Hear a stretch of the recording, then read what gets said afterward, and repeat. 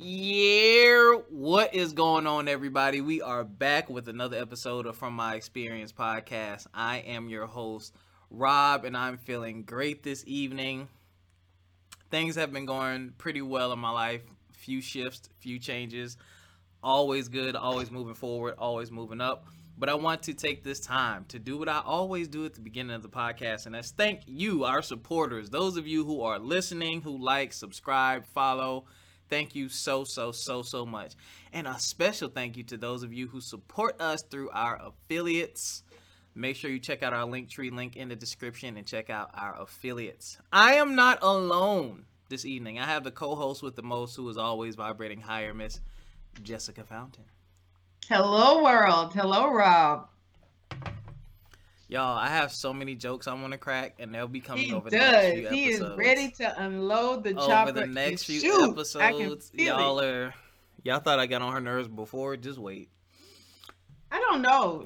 You talk about moon phases. You in a phase too. I But I'm am just trying, fantastic. as with all great relationships, there are these phases, and you have to just navigate each phase. And so our relationship is no different. Like, this is a true friendship bond thing that we do here. And so, whew, my work hubby is just ha ta ta pa ta. I got like 5 work You wives know? now. Great. Oh, so this is like what are we in? This polygamous relationship. Listen, I don't say anything. Y'all be snatching me off the market multiple times. Anywho, Ain't none of them supporting me when I won my award either. I ain't win no award. Uh, what are we have a special guest this evening. Reading through his questionnaire, I was like, yeah, I got some questions. Because I know that this brother's way of expressing himself in the art form that he is involved in takes a lot of mental capacity, personal passion, desire, and true love. And wow, I'm not gonna say too much. I'm gonna let him tell his story when we get into the interview. Ladies and gentlemen, we have award-winning international spoken word artist, Mr. Wayne Henry. Hey, what's going Woo! on? What's going on? Thank you for having me. welcome, welcome, welcome. Thank you for having me. So happy that you're here. Took some time, but Oh my now God, people! The jokes on this podcast today. I feel like I should have probably brought a vest of some sort, like a bulletproof vest for the slugs that are coming my way today. I feel it, but anywho, No comment. welcome to From My Experience podcast. So happy to have you here. What were you saying, Rob? No, I say no comment. Go ahead. Great. Well, we're gonna hop right into this interview because you do have several accolades and awards as a poet, uh, just using your art form and expression to inspire others and advocate from mental health to social justice, all these different pieces. How did you get into poetry? um, there's a book I read in middle school called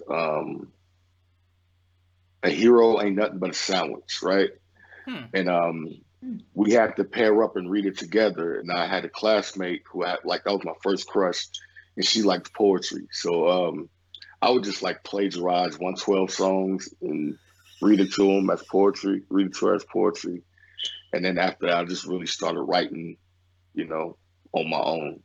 And I stopped maybe like freshman year and picked up the pen probably about 6 years ago. Wow. Yeah. And you're really good at it. Your word choice, that's what I remember the first time. So we did a writing class together, and you came in a little bit later after the class had started, and this was with Rage. And I was like, wow, he can really write.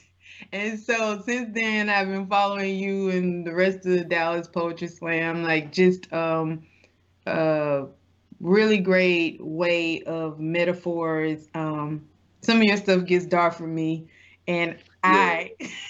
which is good because it encourages people to feel, which I think people should feel. Um, but I'm an empath, so I have to be mindful, like, of that barrier. So yeah, Rob, you, your What? face. I'm listening. Oh, this is Oh, your I'm fired. listening face. Okay, I'm fired. great. So it was so about that workshop. Rage had the rest in peace, Rage. He had the White Bloody workshop, and he was like, Wayne, come to the workshop. Come to the workshop. I'm like, no, you on my team. Like I beat you. Like I'm not coming to your workshop. Right? Um, he wanted me to come just to show other poets like you're never too good to keep learning, and Hmm. that was kind of our thing. And I just supported anything the man did. He had like karaoke Tuesdays at Heroes. Hmm. I'm there, drunk as hell, front row, singing "We Can't Be Friends." Like, yeah, that thing was amazing.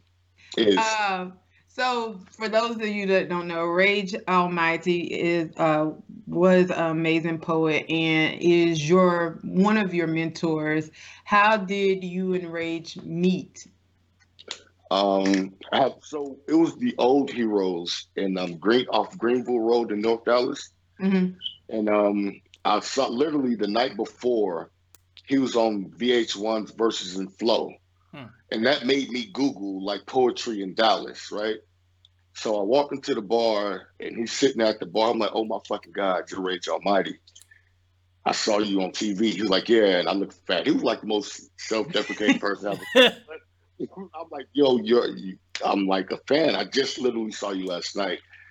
And my first open mic wasn't an open mic. It was an actual slam. I read off a piece of paper and it's just been on since then, man. Like he really liked my style and he just always saw my potential, even when I didn't. Like I used to write some horrible fucking poetry. And he was Hmm. like, you're not taking your time with it. And we grew because he admired my hunger and I liked how good he was. And we just ended up what turned into like a mentorship and then a friendship to like a brotherhood, man. It was some of the best years of my life, being on stage and traveling and touring with him. Wow. Wow. Rage was a good dude. Rage is past deceased at this moment. But he was a really good person, a good person to know and inspiring. That is also my experience with him of just a person that I feel like if there was a totem pole, like as artistic as I am, I feel like I'm so undeveloped as a poet. And so but he was able to, in taking your point of being seen and someone that can see your potential. I think that's really important, like when you are in any new craft or any, not even new, any craft in general, whether that's in your case poetry or entrepreneurship or uh, teaching, education, all of these different fields, to have somebody see your potential in incubator format is really powerful. And it's a nurturing that you can't really get on your own. Like it's kind of like the baby can't feed itself. Like so a baby still needs something to pour into it, and feed it and help it nourish it to be where you are today, which like you said, you're always growing, you're always establishing yourself. But that that's a really when we can be that, which is what I take away from Rage's life, is seeing people and hearing people and being able to pour into them, because he did that with me. He was like, no, don't, like, build on that, unpack that. And that's something I've learned to do. I hear that if there was anything else that I can see him saying that and hear him saying that, unpack it. Because Yes. there's so often in poetry we stop and it's like, Yep. no, I need It to. gets uncomfortable. It gets uncomfortable for us Right. to And so write. you back out. And when you're writing, you Mm-hmm. like, it's such a vulnerable space. You want to get out of it really quick. And you was like, no, no, no. And so just that one sentence alone, unpack that, is what he taught me. And it was so bigger than poetry. Like it's bigger than my writing. It's something I even when I'm having conversations with people, if I get stuck, if they're communicating to me, like it has just shifted my whole like mental state of like, give me more, unpack that, like where are we going? What is this? So yeah. Yeah, because again, I find I say that as well. Unpack that, like he's hammered that into my brain. Because so often, what the problem is, it's always just the tip of the iceberg. There's so much Mm-hmm. behind it. So Mm-hmm. once you remove it and actually get to exploring it, you realize, like, okay, it wasn't pain. It was joy that I didn't take for granted or took for granted. The human emotion is so crazy. Mm-hmm. So it's really important that we don't like just kind of pack it to the side and be like, all right, so sort itself out. Like unpack it. That's the word. Yes. Right. Yes. I question for you. I kind of want to backtrack. Now I know you said you started writing in middle school and said you stopped for how long did you stop for and why did you stop? From freshman year up until like I was graduated in 2006. So from 2000 my freshman year, so that would have been like 2003, 2002, 2003. I didn't pick up a pen and start writing again until like 2015, 2016. I stopped because I just like I'm from South Central Los Angeles. Went to school in Compton. Like you can't be that dude walking around writing poetry. I was gonna ask you what life was like in South Central, man. So I was gonna ask you if that had an impact on you not being able to really fully express yourself. It really did, man. But I think that's a lot of Black families where I don't like the word product of my environment, but because I had an amazing father. A lot of it is just being an impressionable kid. Yeah. Mm-hmm. You want to be perceived some type of way. You have an image that you want to portray to other people, Mm-hmm. and being a poet wasn't going to give that image off. You don't want to fight every single day, but you want to scare people enough to where they leave you the fuck alone. Right. So me sitting there writing poetry, that's like kick my ass written on the back of my shirt. I could imagine, man. So what was the defining moment? Because there is some break in that where you go from this, you feel like that's not what you should show, to where you're like, F it. Regardless, I need to do this for me, or I'm passionate about this. Like, what did that shift look like? The shift was I stopped writing poetry. I never stopped writing. I kept a diary. I was always big on writing down what I felt in order for that feeling not to take over me. Okay. The break happened. I put away the poetry. I put away the pen. And when I started back up in 2005, 2016, I was just in an emotional overload. I was in a relationship at the time where I wasn't happy. I was dating and nobody could make me happy. And I'm mad at the person I'm dating. Like it's their job to make me happy. And I had a talk with my father and he was like, you need to basically unpack what it is you're going through before you hand your shit to other people. I'm like, yo, fix, make me smile, improve my life, which is fucking insane. But that was how I was thinking. Mm-hmm. And once I started writing, like the floodgates just opened up. I reintroduced myself to the word metaphor and the meaning and how beautiful it is to take something so broken and not make it sound good, but make you feel good about owning it. Right. Ooh. So, yeah, that was it. Because that's like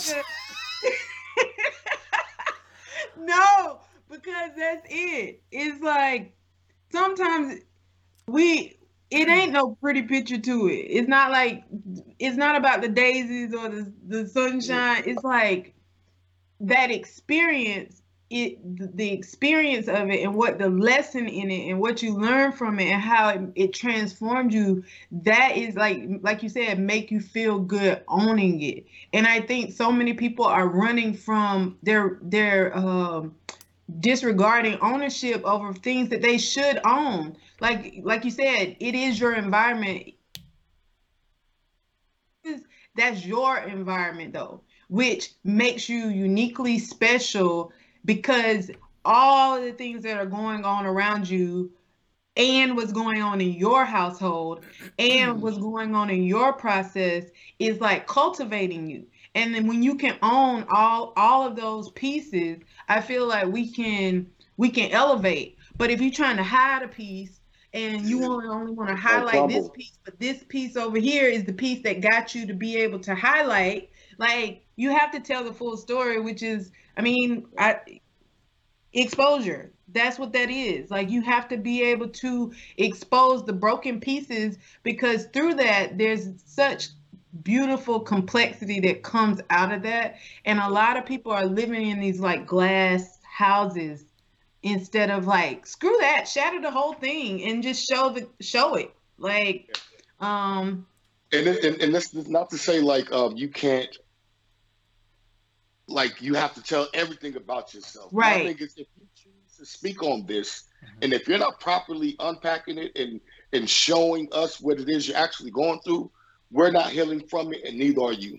Right. Like, it doesn't have to be a timeline thing. Right. Right. And that's something Ray's taught me. Like he was like, there's no accountability in this form. Like, what you mean? But did you hear that metaphor though? He's like, but what are you saying? Like you're not holding yourself accountable in this poem. And once I got that in my brain, it was like, damn, okay, that's when poetry actually starts to heal. It is not therapy.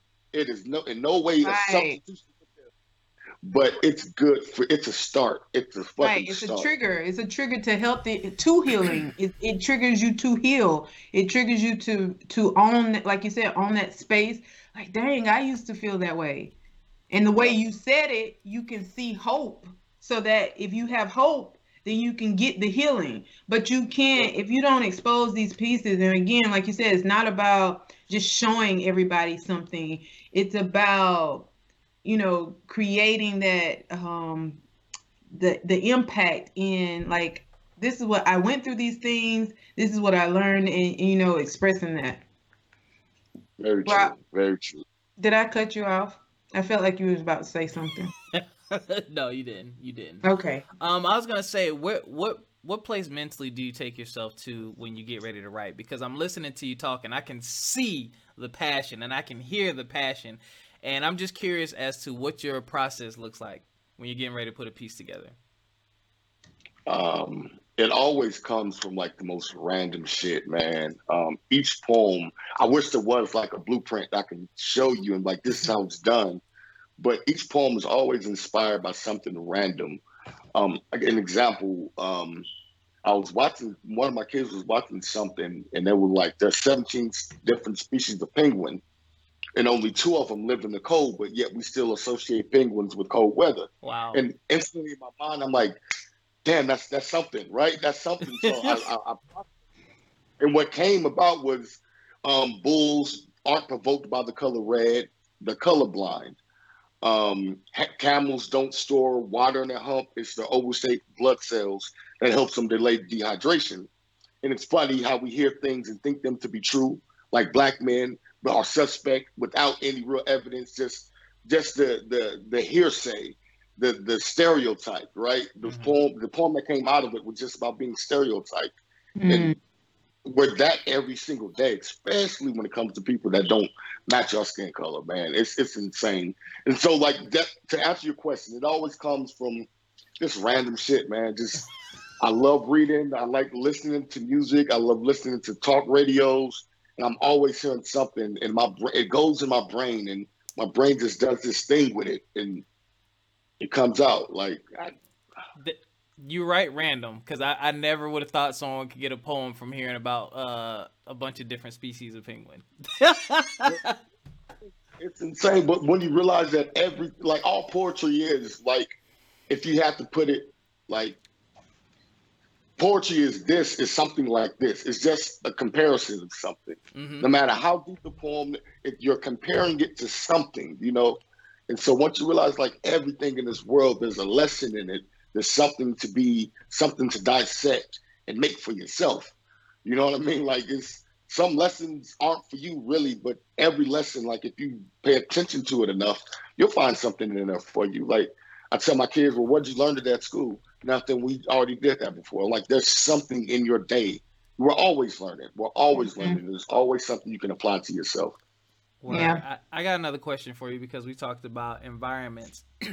So, how much of an impact did it have on you when you left South Central, and how'd you end up in Texas? Oh man. I was raised by my father, and you can't sneak by. We see you. I'm sorry. Um, I was raised by my father in South Central Los Angeles. I never met my mother. I get a call from her the summer before my senior year, and I was getting in a lot of trouble. So she called and was like, "Hey, I want to see you graduate. You mind coming down to Texas so I can watch you graduate? Like, just come out there and spend my senior year there." So I came out here, and they say, "Come to Texas, come for vacation, stay on probation." Like, I came to visit senior year, the K's, a 5-year probation. So I Mm, was stuck here, but I also built a family. My kids are here, but like it was a fresh start. Like I had to actively seek trouble when I came out of here. When I came out here, like it was Texas is so laid back. Like now that I'm looking back on it, yeah, you got some knuckleheads, but it's so laid back. It's so chill. The love in the South is. I would never move from Texas. Like I would travel, but I wouldn't. I can't think of any place I'd call home. But I ended up coming out here, stayed for probation, and by the time I was done with probation, I had children. So like, might as well start a life out here, right? So makes Wow. sense. Makes a lot of sense. I did want to ask you one more question because again, I saw your passion when you were talking about, one of the people that inspired you, Rage Almighty. How did this passion impact your craft? Like, what impact did that have on you? Because I have a few mentors; they're all still with me, thank God. But I don't know, man. Like, I don't even want to think about that. And you've gone through that, and you talk about it being more than a friendship; it's a brotherhood. So, what were some of the things you were thinking and feeling, and how did that affect you? I was like, I'm never going to be on the slam team again. I'm done with Dallas poetry. Like I really, but what I was in Albuquerque when I got the news of him passing, and I was about to leave Albuquerque to come back to Texas because I was touring. Just to check on him and the family, and I just heard his voice in my head, like, "Get your money, nigga." Like, I'm dead, I'm gone, but that don't mean you can't stop handling your business. That was Rage's thing. Like, never stop handling your business. I don't care what's going on in life. Take a break, but get back on it.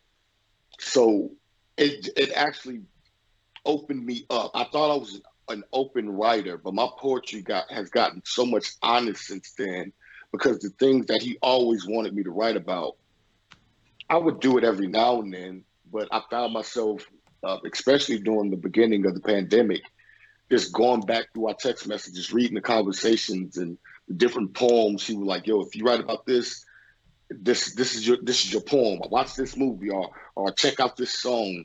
I just went back and it was like I time traveled when he passed. I time traveled through our friendship. Mm. I scrolled all the way back to 2015 and just reading the messages, reading the little nuggets that I didn't even think was nuggets. Like I took them for granted. He's one of the best poets on the planet, but I got to see him every day, practice with him every day, tour with him every day. So I kind of took it for granted to where we travel. They'd be like, "Oh my God, it's Rage." I'm like, "It's just Rage, right?" But it was when he was gone, I realized, like, yo, you were a fucking genius, And I know I sound crazy by saying I time travel, but y'all, that's what it felt like. Just reading those messages and remembering the smell of the restaurant we were at when we were having these conversations, and once that was my grieving process. Once I came out of that, I was like, okay, it's time.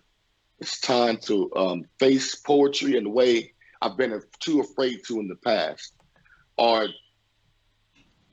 write about the things that made me truly uncomfortable, right? Mm-hmm. Because that's all he ever wanted me to do. It's like a breakthrough. Yeah, man. Yeah. And I just, you got to know him, but I could just hear him laughing at me at certain shit. Like I just look up to the sky and I'm like, fuck you, Rage. Like, Yeah. Yeah. situations is, but it's building me, it's making me better. And I think that's why I have very few friends now. Not because you have to do something for me or affect my life in a certain type of way. You can be in my life, and I know, like he set the standard, the same way he set the standards for poetry. He set the standard for brotherhood, Mm. compassion, work ethic. Like, I can talk to a poet, they're like, yeah, I really want to do it. I'm like, no, you don't. No, you don't. So his death, it sucked at first, man. But once I actually went through the process, those five stages of grief, I came out a better person, a better father, a better poet. Like, What yeah. what was one area that was hands off before, as you speak of these areas that you were not ready to dive into, that you've dove into now, that you've found healing in or grieved through? Oh, my toxic, I hate saying the phrase because it's so used so much, but it's real. I just want to find a new word for it. But my toxic masculinity, right? Mm-hmm. I was always aware of it, but I never saw the issue in it, you know? Mm-hmm. Mm-hmm. And Rage, his thing was like, if you write about it, I promise you'll see what the fuck I'm talking about when it comes to this, why you're having problems in these relationships, why Mm-hmm. this is going this way. And so when I sat down and started writing, sometimes a poem is a puzzle, right? And if you're true to what you're putting on that paper, you are piecing together something about yourself that you didn't even know. So Right. once I finished it, I'm like, yo, I'm fragile as fuck, right? I'm a hard head. I have a tough exterior, but when this happened, you shrink. You feel less than. You don't know how to sit comfortably in silence with your own insecurities. And it Mm. was like, Yes. Wow. It's Oh kind of my like man, God. every time you write, you row. man, and it makes you approach manhood differently. Like, I'm not saying like I have to walk around with a cigar and a tattoo on my arm. Like, I just had this image of how I felt men should operate in this world. Mm-hmm. Um, and once I just again unpacked why I felt Mm-hmm. that way, you're just protecting yourself, right? And Mm-hmm. you can't protect yourself in that type of way because to build your immune system, as an example, you gotta play with some dirt, you know. Mm-hmm. Yeah. Once you're used to your most vulnerable, valuable pieces being shown, it doesn't make them invincible. It keeps its weakness, or the weakness, it just changes. It just, you can live, it's as simple as living with yourself. You learn to live with yourself in peace. And that shit is beautiful, man. It is. It's Yes. beautiful to hear, especially for like I as a black woman, there's brotherhood and there's sisterhood. And so women, are visiting, we talk about therapy, but often like having that talking to black men, that disconnect, going back to their toxic masculinity. I know you don't like the word, but like that phrase, it's real. Whether no matter what word you put on it, and it's not, and it's so many people are just so like in your case, like you said, I was always aware of it, but some people are just utterly unaware, like and not even knowing how to tap in, and so it is. It's good to hear. It's refreshing to hear because it moves, I think, the needle of our culture forward when we're all finding healing, like collectively, um not just at a barbershop or not just at the hair salon. Like we're able to coalesce in our healing, like and share those things in an open platform like this openly, not just with the one person that you trust. So what happens when that one person uh you lose some type of trust with them because they made a mistake and they're human and they acted out of their ignorance of life. It's like now you've only put all your trust in that one person and then they fail you and then you break. And like a lot of us are holding on to so much and dealing with so much. So it's really refreshing to hear you and any black man person. Like it doesn't have to specifically do with race, but to hear us healing Yeah. amid all the chaos of the world. Like I mean, every week we're talking about the things that are happening, and I think they become harder and more toxic when you're not finding that personal self-discovery healing, because now you totally feel attacked. Like Yeah. if you're not realizing that some of this stuff I just need to heal. So it makes me smile just listening to you express that so vividly. Um, but yeah. It's real. It is real. And also, you talk about like having that person, right? They're not our therapists, right? Like our friends, our job as friends is to be there, but sometimes like we don't understand how our dumping of the baggage affects the people that we love because they care Right. enough to listen. Yep. Right. So I started therapy back in the middle of October. When I tell you this is the best decision I've ever made in my life, right? And I'm trying to get my homies on. They just look at me crazy, and I'm like, I know that look. I feel you 100%. Because I felt the same way, but I'm like, yo, just do one. It's Zoom. You can do it on Zoom now. Like, just do one session. You Yeah. owe yourself just one. And if you feel the need to go forward, which you will, like, go for it, man. Again, Right. we're a broken community. We're broken people. We are a broken race. Right. And Yep. we have to do everything in our power to make sure that we fix it not for ourselves, but for the next generation. We can't keep passing off these skeletons as heirlooms. You know what I mean? Like, Right. And we have nah. become to identify with some of that brokenness as who we are, as an identity. And like that piece ain't even our culture. Like if you really take the string and follow the string all the way back ancestrally to the beginning of who we are, that ain't in our DNA. But because you only followed it back to your mother or your father and their mother and their father, which is just a generational cycle, it you have to keep going. You got to go back as far as you can. And many of us don't know our history. We don't know these things. We just think that, oh, that's just how I am, and that's not my thing. And I think you hit the nail on the head. Like therapy is really good because our friends and family, no matter how amazing they are, no matter how much, like me and Rob talk about this when like can you handle this today or can you not? Like what do you have? Like, can you receive this? Because I might have something, he might have something. You going through, you don't want to dump on people because we all have our days. And even if their intention is to be there for you, they cannot be everything to you. Like you said, you can't find all of your happiness. A person can't serve you in all of your happiness. Your happiness is yours, and you got to find that. And you got to like connect with. Now that I know what my happiness is, it's like a magnet. You go now, link up with the person that can facilitate like that, like charge it, not deposit it. Like Yes. it's there's a big difference, and I think a lot of people are looking for the person to make them happy or to bring this level of happiness in their life, and that starts totally within. And I'm a major advocate for therapy too. I just I would love for all of us to have it because there's so much unhealed trauma within our community specifically. um yeah. Yeah. All we can say is yeah, y'all. I want to get into. I know you say you're not big on titles or anything, but man, you have won a lot of competitions.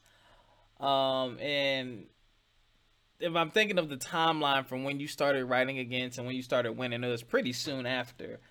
Um, do you remember your first experience with competing and what that was like for you versus when you actually took home the grand prize?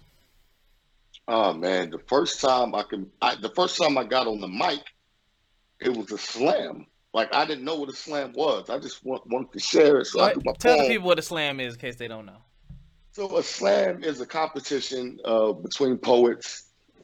You're judged by five random members of the crowd. They score you on a scale of 1 to 10, based off of writing, delivery, performance, and why is this word escaping my mind? Content. And they score you off that. And So that slam, I got on stage, did a poem. When I walk off the stage, people was like, 2, 3.7. Like, what the fuck? I just want to tell y'all about my day. Like, this was just like a quick 30-second poem, y'all. But from that point on, I'm competitive by nature, man. So once I realized, like, again, working under Ray, this dude writes poems. You just sit there like, how the fuck did your brain get to that point? So just being around competitive poets, understanding what the craft is, understanding what the rhetorical effects are with the words I'm saying, being able to connect with my story, getting other people to feel how I'm feeling. You don't even got to agree with me, right?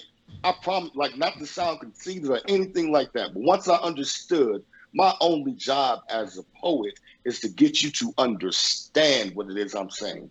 You do not have to agree with me. And once you get those 5 people in the room or the entire room to understand, when you walk off that stage and they say, I get it now. You win. You have won.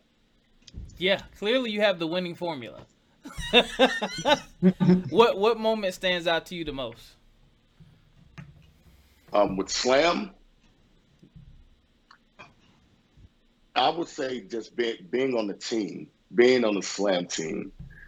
Those are memories and moments. Like, it's fun to do it individually, but when you're on the team, you have to rely on your teammates to go up and score well too. Yeah. With just 2 or 3 man group pieces, and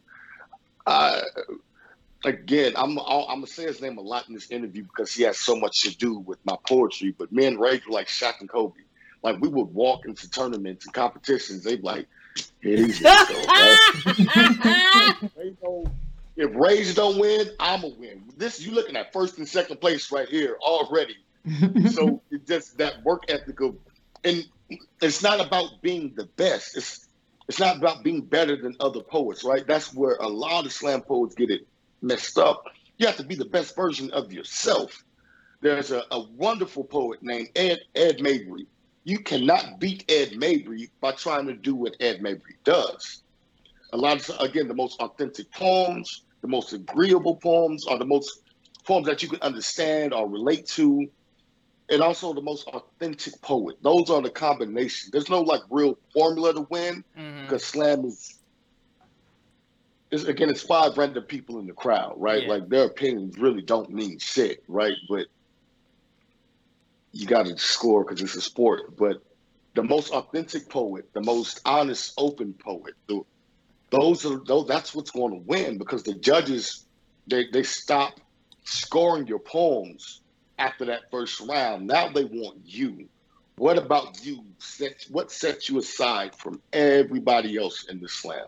And once they find that, it's rap. You can go up there and say your ABCs. They'll score you well because it's you. Authenticity. Yep. So have you ever experienced stage fright and, like, going up, had a moment of that? And if so, what did you do to come out of that? Because I feel like a lot of people become intimidated going back to exposing themselves or saying pieces of whatever their craft is. They get scared to tell people. Yeah. I'll be honest, after my first time doing it, I haven't had stage fright. My mind is so set on my message. It's so occupied with dealing with my message that nobody in the room even matters. Like, when I'm doing poems, I'm not looking at people. I'm like looking at your forehead or around you or the light in the back of the room. Like, that's like, y'all seen the movie Soul, when there's like the zone that you get into? I go into the zone. I don't hear the claps. I don't hear the cheers. I just hear my message. I hear my heartbeat. I hear my purpose. And walk off stage. And anytime that I do listen, the times where I'm up there and I'm just having one of those days where I can't sync with myself, that's when I mess up my poems. I'm looking at them, looking at me, and I'm thinking in my mind, am I saying the words to this poem right? I even said that on stage at one time. Like, am I saying this poem right? And my team's like, what the fuck are you talking about? Like your poetry, like you can be entertaining. You can be entertaining. I love being entertaining with my poems, but you got to have a special place in your mind and your heart when you step on that stage because there's so many different variables that could happen if you're not in tune with what you're doing, your message. So no to the stage fright. Like, nah. Awesome. That's good. Okay. I only got one more question for you. I feel like we might need to have you for a part 2 because there's some other things, but I want to be mindful and respectful of your time. And I want you to talk about the people who inspire you. Now, you talked about Rage Almighty, but you also mentioned the mother of your children and your children. So tell us about how they inspire you.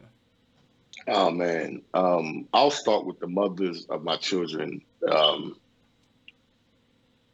Like my first night going to an open mic, right? Maybe no, not even the first time. Maybe like a month of doing poetry. I was like, yo, this is my future. I'm quitting my job. They was like, what? Nigga, what? I'm like, I know it don't make sense, but y'all trust me. Like, this is the thing.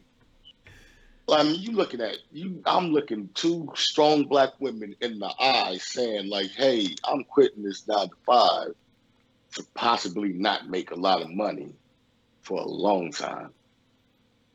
And because they've known me for so long, they're literally my best friends, man. They looked at each other, they thought about it. They were like, "Nigga, make it quick. Like whatever you about to do, quick." That just pushed me, man. Like when I'm writing a poem and I'm trying to get in my zone, I'm trying to put a piece together. They don't know shit about poetry, man. They don't really care. But they'll walk in, be like, "Oh, that ain't gonna win. That ain't gonna win it right there." I'm like, "Shit, you're right." I just go back at it. Wow, yeah. They just push me, man. And I have a poem dedicated to them on YouTube, man. It was without them, like there's no me. Like they are I got like 2 Michelle Obamas, y'all, but like not like in a poly way, but like 2 women, 2 strong black women that want to see me succeed, man. Like I cannot lose. You're not going to beat me in this slam because those 2 women want me to win. I have to win for them. Bye. Good night. Give me the trophy. I'm gone. That's a different type of energy. That's like, Jesus Christ, man. And I didn't realize or appreciate them until after the breakups, right? Better late than never, but like, shit, I look back, I'm like, these women loved me to a fault. And now my job is making them proud, man. Making them like happy to be like, yeah, that nigga right there, that's the father of my kids. I chose him, and I do the same with them. Like a relationship is kind of hard to be grounded, man. Like, I ain't got to take this shit, right? But yeah. They're my battery packs, man, and vice versa. They make me feel like I'm on top of the fucking world, man. Like there's nothing I can't accomplish. Because not a lot of people want to see black men win. That's true. Not a lot of people want to see us prosper. They don't even want to see us happy, yo. Like, they hate to see black men smiling. Yeah. And to have 2 people that want me to be the best version of me, again, not a lot of shit in this world matters as long as them 2 women. The second that they say no to something, okay, well, all right, what else then? Like, there's no discussion. You got me this far. They like my managers in a way, man. Like, oh, they're gonna hear this interview and start popping their collars. I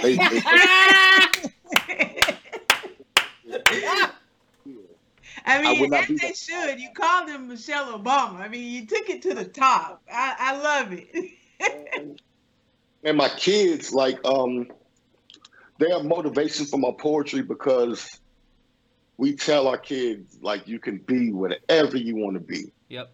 And a lot of times, like, there's stipulations to that statement. You know what I mean? Oh, yeah. And they push me to run. I love paying bills, going shopping, buying gifts off poetry. My legacy will be my kids say, yo, this dude just wrote poems for a living and supported our household. made sure I had a good childhood. Like y'all, yeah, they're a little loud, but they keep me going. I want to be the proof that you can do whatever you put your heart into. You don't have to work a 9 to 5. You don't have to do what the world is telling you to do. Mm-hmm. Like they'll look at me and be like, I can be whatever because my dad went on stage and said words for a living. And it's beautiful, man. Like, and they in there just loud as hell. That's what a good childhood sounds like. It is, honestly. It's a noise around that house. Wow, man, that is beautiful. Thank you. I'd be remiss if I didn't mention this. You also mentioned Kobe. Kobe Bryant, man. Again, I grew up in Los Angeles, California, born and raised in Los Angeles, California. Yeah. He's my Jordan. He came to my school when I was in like the 4th or 5th grade, and I'm like, he was like 18. And it's not even just a sports thing aside, right? He had not always made the best decisions in life, right? Yeah. I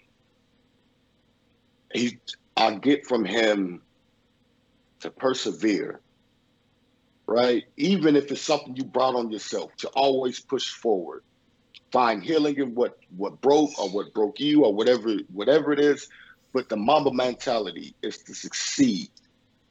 Give your very best trying to succeed. So when you fail, because you will fail, you'll be so hungry to get back up. When you do it half-assed, you get knocked down. Well, I'm going to lay here for a little bit, lick my wounds. But he had that Mamba mentality. It was always like further, more, better, be better than I was last season. The season before, like, it's a crazy mindset. You really got to be like insane. I know sometimes I'm insane when it comes to poetry slams. Mm-hmm. I'm insane when it comes to writing poems, when it comes to memorizing poems.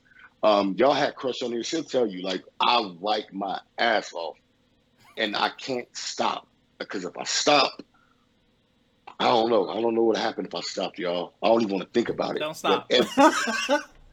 I pick up the pen and like something, even if it's one sentence, I gotta keep that muscle sharp, keep it ready, man. Like, because there's some amazing poets in this world, man.